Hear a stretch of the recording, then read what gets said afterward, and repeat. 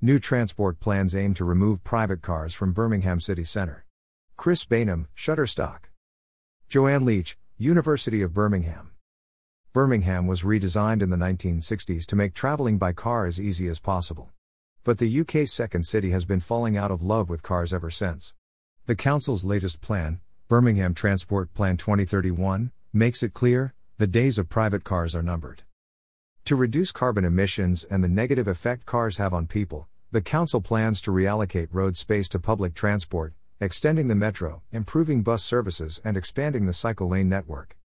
To prioritize walking and cycling and the use of public transport, it will build a ring road around the city centre within which private vehicles cannot travel.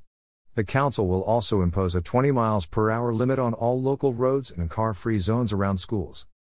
Lastly, it will reduce the number of parking spaces and increase fees for those that remain, including fining companies for providing parking for employees. But can this plan really work?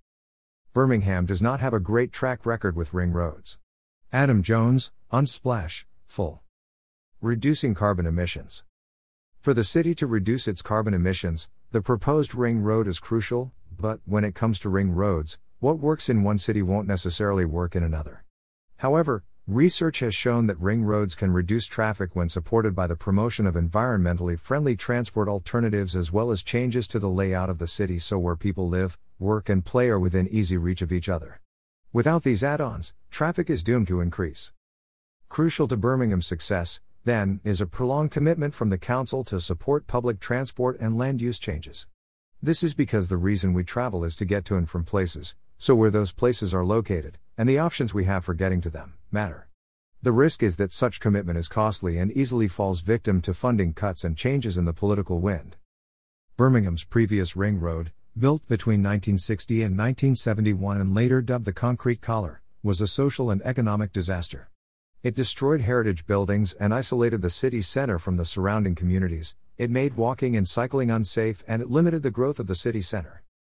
In the end, it was removed, mostly. The tunnel sections remain, as do some of the raised sections, now at ground level. The process took decades and cost millions of pounds. It was a high price to pay for poor design.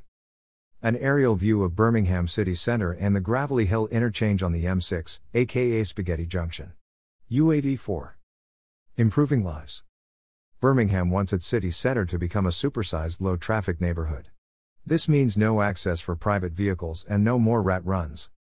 The evidence from existing low-traffic neighbourhood schemes suggests that traffic won't necessarily be displaced, causing problems in surrounding streets. The picture as to why isn't completely clear, but it could be that in some cases displaced traffic is finding different routes through the city. Public opinion is deeply divided over the efficacy of low-traffic neighbourhoods. This is not surprising given that what constitutes a low-traffic neighbourhood varies from existing roads blocked by large potted plants to purpose-built neighbourhoods. Some designs will inevitably be more effective than others.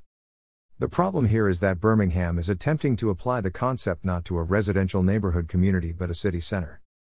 Neighbourhood-scale living is, of course, possible in cities. Local centres, those that already exist and new ones that develop, form a network of so-called urban villages within which both daily and essential services must be provided. In Birmingham, however, such services, the bus network, in particular, currently decrease with distance from the city centre. Other cities have opted for the 15-minute city model, which promotes meeting people's needs within a quarter-hour walk or cycle from where they live. The problem with this is that when time, and by extension speed, is prioritized it compromises equitable access as the distance people can traverse in any given period of time isn't the same. Birmingham Transport Plan 2031 moves Birmingham towards what urbanists call the polycentric city, that is, a city with many centers. Such cities require transport solutions that focus on local trips within the context of the wider city. Compared to the traditional monocentric city, that has only one center into and out of which traffic flows, polycentric cities should mean shorter journeys. The plan's success will depend on the City Council taking a truly holistic approach to the city and supporting fair access to services. This requires a shift in focus away from the city centre and towards local centres, something the city doesn't look entirely ready to do. Joanne Leach, Research Fellow, Department of Civil Engineering, University of Birmingham.